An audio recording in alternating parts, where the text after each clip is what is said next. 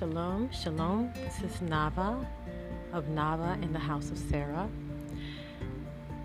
So, as a part of establishing there are three mitzvot of Natsari Nashim, of Natsari womanhood. The first is family purity. The second is keeping of the Sabbath and the festival candles, and the third is kosher food preparation. And there are all lots of teachings underneath those three titles.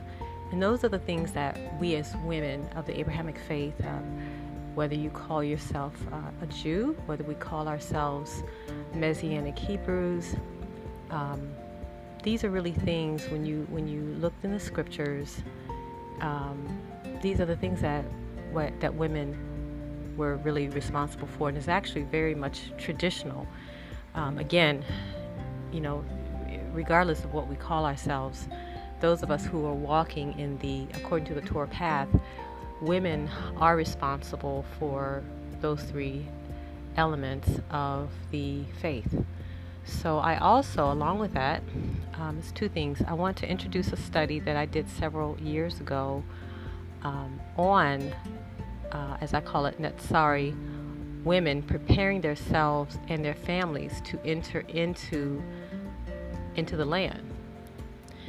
And regardless of whether or not physical Jewish or Hebrew lineage, as the house of Israel, we all are endeavoring to make preparations to go home to Eretz Israel. And the second thing that I wanted to talk about is this is more towards those who may be listening on my House of Sarah Havura on Facebook. I had mentioned earlier that this particular teaching that I'm going to be doing was based on Balak. That is not correct. This teaching is actually very much on point with this week's parashah, which is parashah Pinchas or Phinehas. Okay, so anyway, it's a very good study on honing in on the foundational issues that faced our foremothers, which prevented them from entering into the land. So we need to really look closely at what those inner evils were and how we, as modern day Jewish or Israelite women, can circumvent that from happening in our lives, in the lives of the community of women of Israel, and in the lives of our families. But it does begin with you. Will you continue the struggle of preparation like a wise virgin, or will you fall asleep and miss the call of your beloved to enter into the simcha of your bridegroom? So, here we go.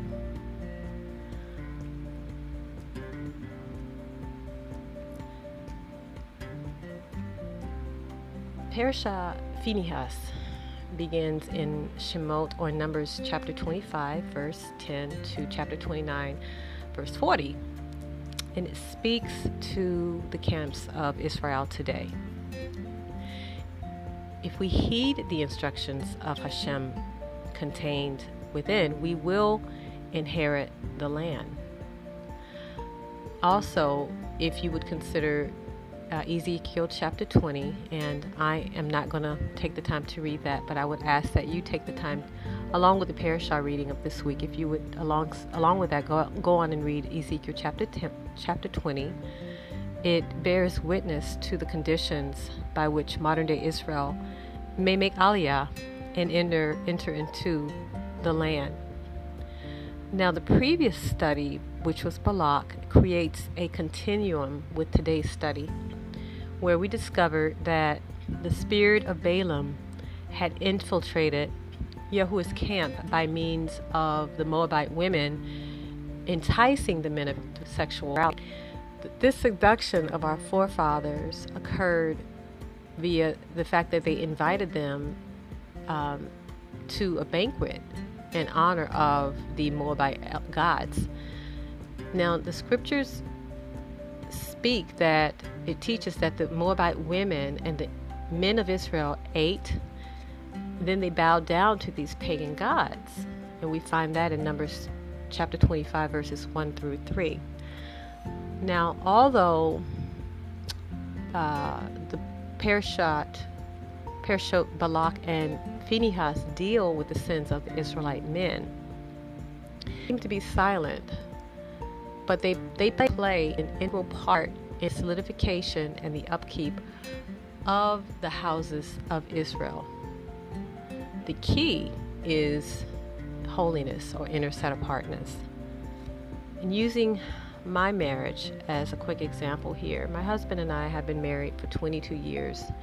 We've had our ups, we've had our downs, but all in all, the core of us, the core of who we are, our covenant, we have enjoyed, we pulled from a very rich, solid covenant of love on many different levels.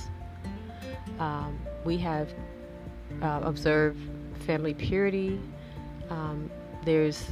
We build trust. There's mutual respect for the other's person and unique callings. And again, I'm not saying that it's ever easy, because it's not at all. It's not easy living with that man. He would say the same about me, I'm sure, in some regard. Anyway, there is still mutual respect for our unique callings. With the Father's power, we have created what I like to call a Goshen within our union. One of those inroads that we've paved and strive to maintain is open communication. And with that open communication, a sensitivity to what the other is really saying. Now this alone, listening to each other with the heart and listening to not to retaliate, but to understand, it has poured out so many blessings of unity that, looking at today's marriages, whether we're saying the Israelite Jewish marriages or even, Jewish marriages are pretty solid from what I can see, but in Christianity, not too many people find that level of true unity. So one morning, my husband and I were discussing this very parashah and the need for inner set apartness. And my husband so wisely stated the vitalness of holiness when no one is looking. And that statement challenged me to consider the intense testing of our people in the wilderness. Abba's severe mercies, for instance, when they fell, like the fiery serpents in Exodus 21:6, the incident at Peor in Exodus 25. And when we examine closely, what we find within the individual heart are hearts of rebellion and self-idolatry, though they'd been through the purification of the wilderness for 40 years. And in fact, the first generation of Egyptians died. They didn't enter in. And although they were instructed to have faith in Hashem, in Yah, in order to become keepers of the land, to not murmur, to set themselves apart unto Him, they were told to cleanse their hearts, their bodies, and their garments at different times with physical water, and also by the fact that they were wandering in the wilderness, which was a form of cleansing. These elements were designed by Yah Elohim to prove and to sanctify them, spirit, soul, and body, or nefesh and ruach. They continue, though, to be dogs returning to their vomit.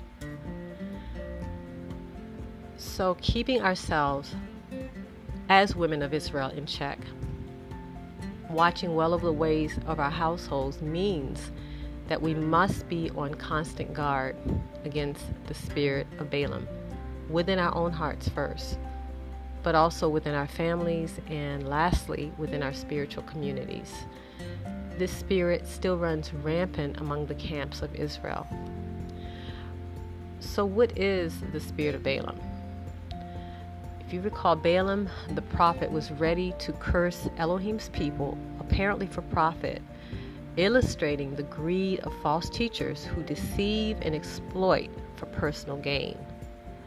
The spirit of Balaam, therefore, is the spirit of false teaching, or we may call it syncretism or mixture of doctrine, coupled with greed, a strong desire for riches, and a lust to embrace compromising spirits to cleave to false teachings.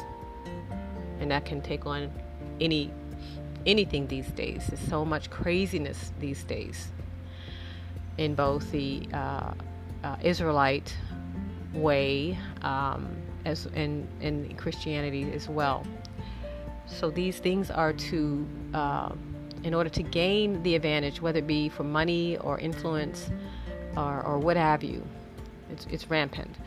We as women are very influential, and therefore we hold a very important role in ensuring that our conversation, our conduct, and our speech, especially when no one is looking, maintaining integrity of heart. It's before one another, and especially before our men and children, to be set apart, to be bridled by the set apart spirit, according to every word of the Most High Elohim. Scripture teaches that we each are led away by our own lust when we're enticed to sin. Now, if we flip over to Webster's.com, and I've gone here, the physical book, or I actually went to the website, Webster's.com.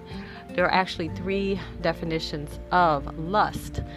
The first one says is intense sexual desire or appetite. The second is uncontrolled or illicit sexual desire or appetite, or lecherousness. I hope I pronounced that correctly, lecherousness. The third is a passionate or overmastering desire or craving, a lust for power.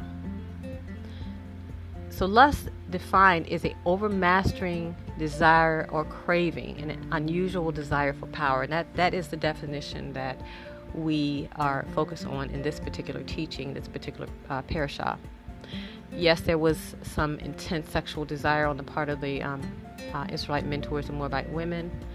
But I believe the overriding theme here, the motive of Balaam, was the third definition, which was an overmastering desire, lust for power. He wanted to control, he wanted to curse Israel. So as in the sin of Shittim, though it manifests itself in inordinate sexual desire, Israel's heart at its root lusted for self-gratification, self-idolatry, unbridled apostasy, ultimately Torahlessness. Now, have you questioned in reading this parashah, where were the wives of the Israelite men when these men went to the pagan banquet and they committed whoredom? Scripture doesn't say, but we do know that as a result of their sin, the camps were punished by Hashem by way of a plague which killed 24,000. With the hanging of the leaders of Israel in public, coupled with Phinehas' passion toward the ways of Elohim, Yahweh is showing us that sin must be dealt with ruthlessly, exposed quickly, and with the passion of Elohim. To hesitate is to allow the yeast to spread, and spread quickly it will do.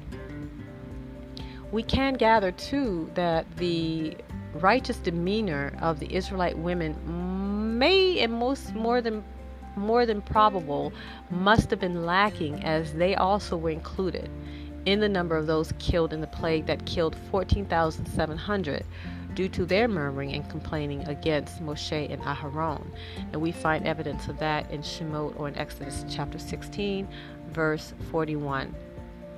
Now, it was a duty of the Israelite men to prepare themselves, body, soul, and spirit, in order to enter the promised land. Their wives and children were also to be anointed and purified through the teachings and daily applications. The Hebrew rituals prescribed by Hashem's words, by Torah, as handed down by Moshe. The surrounding nations were so sophisticated in their perversions, so unless they were, our ancestors were wrapped and saturated by the covenant, by keeping it, they were no match for the spirits that prevailed amongst the Moabites. And at Balaam's suggestion, Balak sent out the most enticing, beautiful women. These women offered foods that we can say were more than likely offered to idols, in which, probably due to the intoxicated, sinful state of the Israelite men at the time, probably tasted better than anything they'd enjoyed within the tents with their own wives. The pleasures of sin are always heightened at that moment, and obviously is very pleasurable for a season, but it does carry with it a cost that we don't count on, which is death, spiritual death, quickly followed by physical death. Because these checkpoints within the most intimate relationships, man to himself first, man to his Elohim, man to his wife, had been glossed over, had not been set up as life to them, they lost the most important treasure, their lives. To hear and to obey consistently every moment of every day would have then and will today ensure blessings on every level for the Israelite or the Jewish home. The greatest attack of the enemies of Israel yesterday and today are nothing compared to the enemy within. The sins of idolatry and disobedience that lives within our own souls. Today, it takes the revelation of Hurak, or the set-apart spirit, as we diligently study Scripture and apply its principles to our lives to even begin to fathom the vileness of uncleanliness as Yahweh does. The stain of uncleanliness was an offense against him and a violation of his will for his people, Israel. And as long as the uncleanliness of death remained, as the wages of sin is death, it jeopardized Israel's relationship with Hashem, with Elohim. This still holds true for today. Uncleanliness, inward heart sin, inward heart attitudes with its outward manifestations is sin. And even in some African tribes today, I know of two, the Akamba and the Gikuyu of Kenya. The sacrificial offerings are drawn from the Hebrew tribes, like rites of passage and at the ceremony of purifying a village after an epidemic. And we find that in Leviticus chapter 19, verse 2. Being monotheistic, believing in the one true Elohim, they know as well that the spiritual roots of sacrifice unto Hashem, the giving up of a precious and prescribed offering, is a perpetual link between man and the Most High. Ultimately, sisters, we have to get it straight if we want to go home, if we want to make it into the kingdom.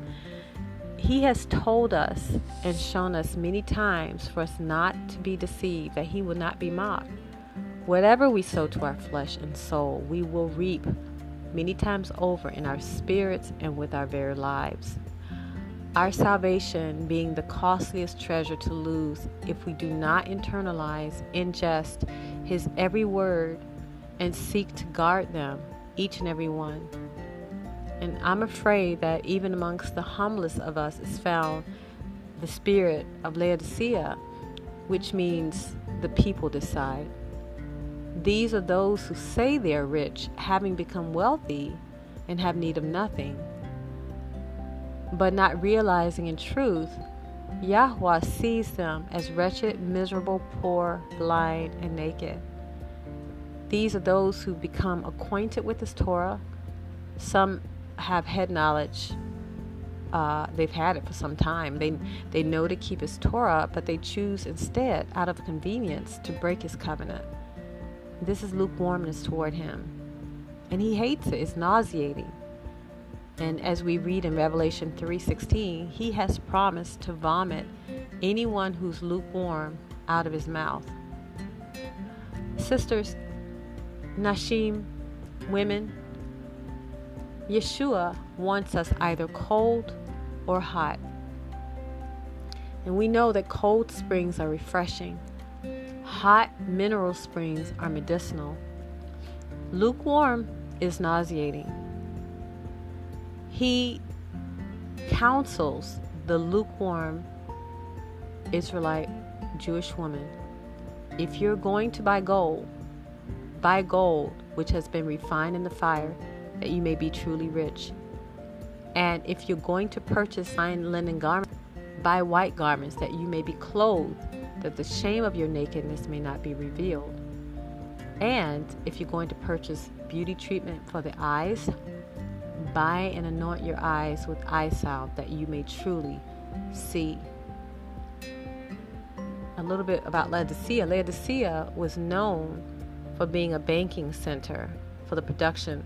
They would produce a glossy black wool, which they used in clothing and carpets.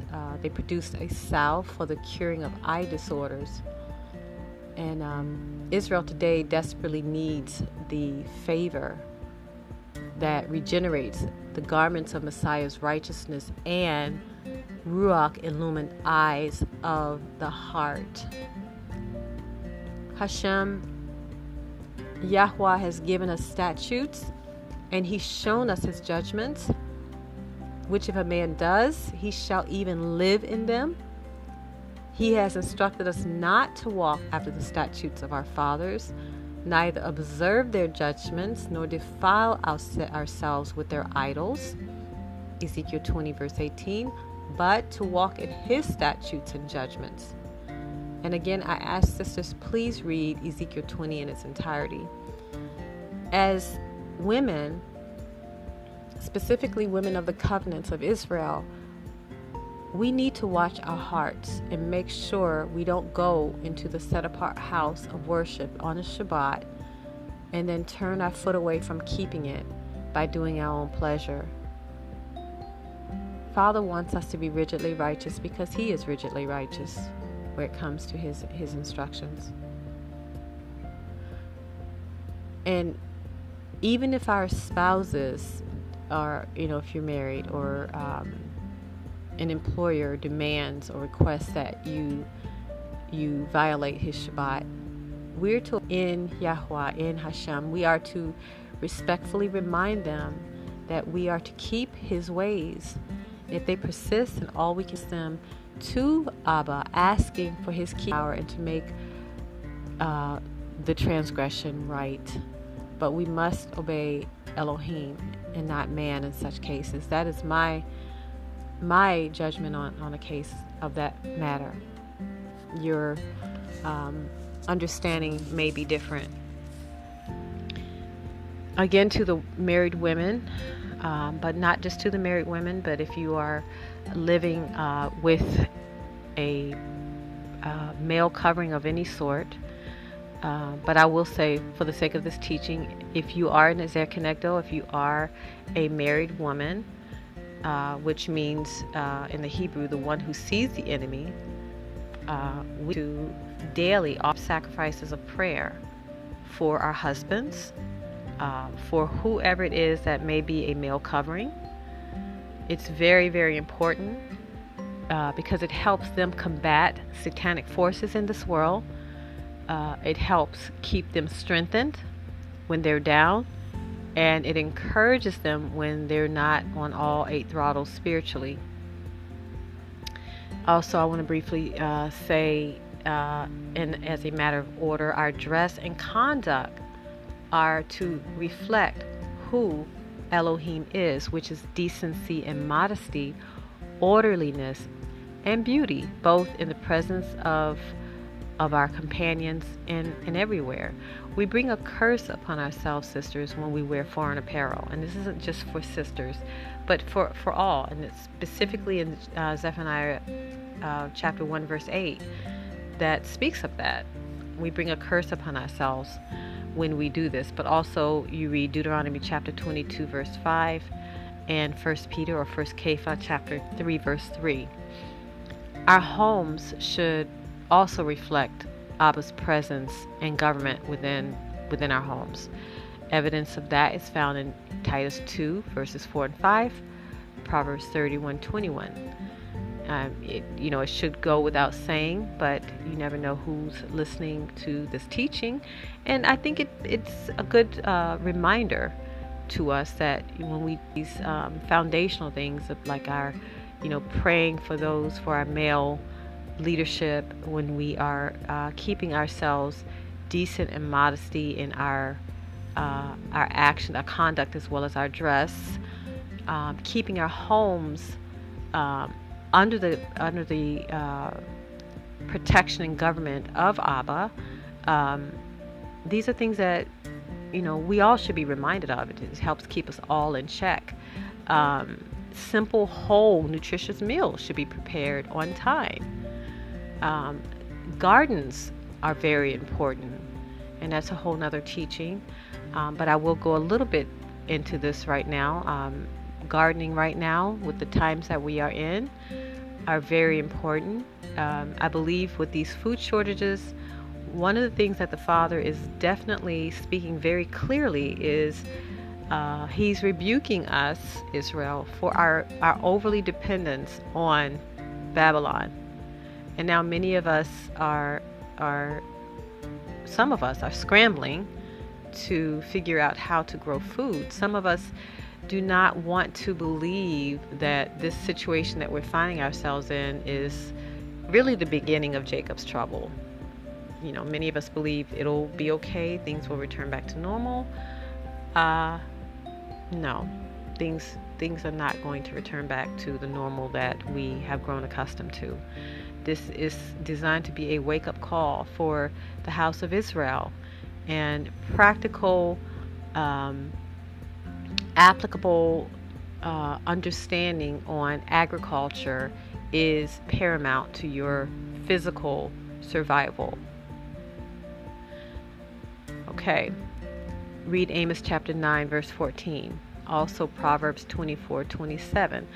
Learning storage principles should be learned and practiced, as they are also a part of Torah. We talk about keeping the Torah, but these things that I am mentioning are also very important for us to understand, to apply in our lives. I'm not going to give you every single scripture because there are numerous that I have listed here, but along those lines of storage principles, I will give you a few. Jeremiah 5:24, Deuteronomy 11:13 through 15, also 15 verse 14, also 28 verses 1 through 8. We also find evidence of storage principles in Leviticus 26:10, 25:20 through 22, Genesis 41:36, also 41:56, Psalm 144:11 through 15, Proverbs, and here's one, Proverbs 6:6 through 8, which many of us know. It says, "Go to the ant, you sluggard, consider her ways and be wise, which having no guide, overseer, or ruler, provides her meat in the summer and gathers her food in the harvest." Some translations say, "Ponder the ant." Also, it says also in Proverbs 6:8 in the Living Bible, says the ants, "Labor hard all summer, gathering food for the winter." Also, Proverbs 10:4, "He becomes poor that deals with a slack hand."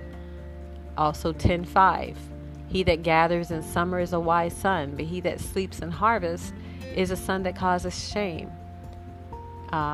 22 verse 3, which is also repeated in 27:12, "A prudent man foresees the difficulties ahead and prepares for them. The simpleton goes blindly on and suffers the consequences." And lastly, Proverbs 28:29, "He that tills his land shall have plenty of bread," and that is repeated also in chapter 12 verse 11. We can see that the duties of the woman is not for the lazy. And when I say lazy, I am saying that I know how most of us here are diligent. We're diligent in our homes. Even many, if not most of us, work outside the home. Yet, this idea is based on a system that we have grown accustomed to. The system of ancient Israel was an agricultural system. It was based upon a tithing system upon the feast days, which were controlled by it was a lunar Sabbath, a lunar solar calendar. So the system was totally different as far as how they worked, what type of work they did. I'm not saying it was a perfect system, but it was very gender specific. Women worked in the home. Some did have their cottage industries, and we see evidence of that even on into. You look at the American history into the Industrial Revolution, pre-Industrial Revolution. Women had cottage industries. They would milk their goats. They would make their own soaps and milks, butters, and they would have farmers market stands. They would sew. They would sell their wares, whatever the case may be. The men worked out in the field. They plowed. They, all types of things. They built. Like I said, you see reflections, you see evidence of that even in our own American history. This is the way the Father wanted it. Only when Industrial Revolution came is when the woman was enticed to leave the home.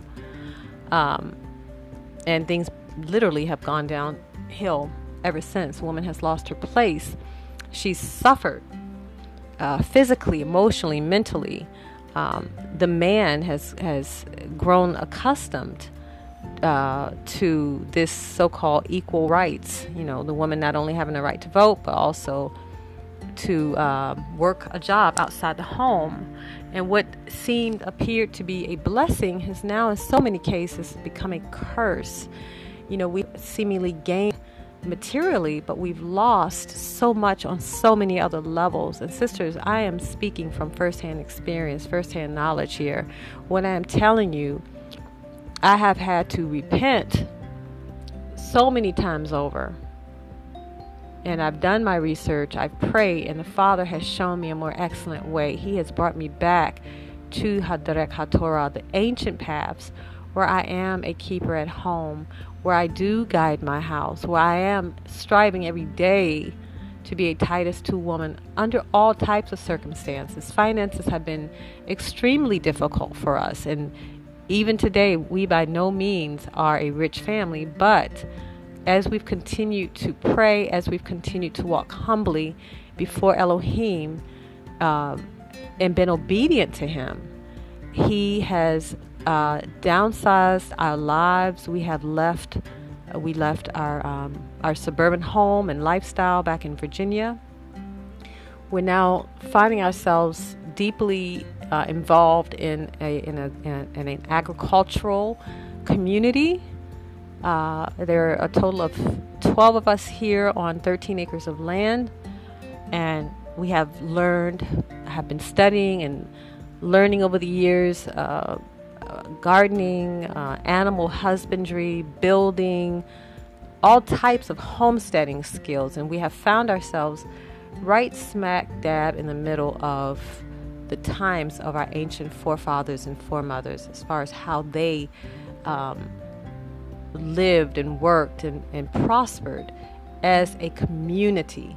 And I would say unapologetically, without blinking an eye, this, my sisters, is where the Father would have you, in that type of setting.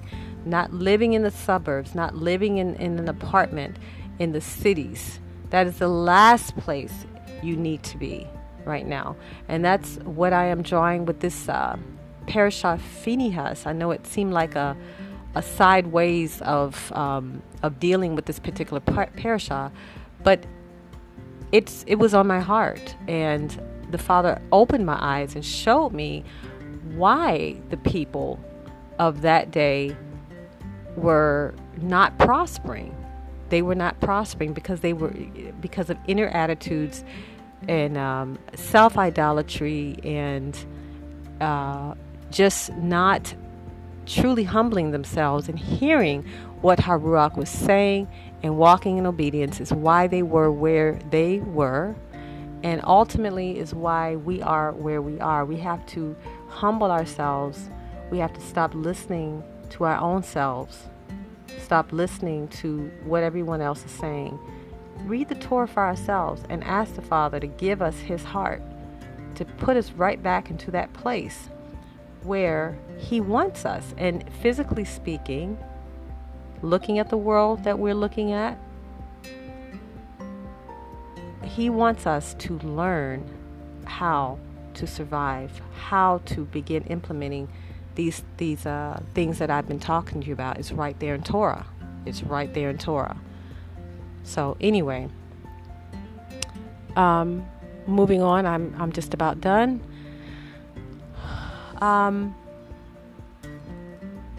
It was the whole house of Israel that fell under the plagues. The man for not doing his part, the woman for not doing her part.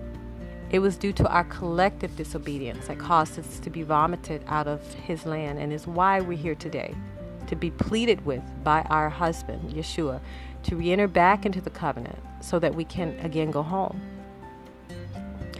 Let's not fall prey, sisters, to Ima Hava's sin, where she blamed the serpent. Let's provoke our husbands, our men, to man up.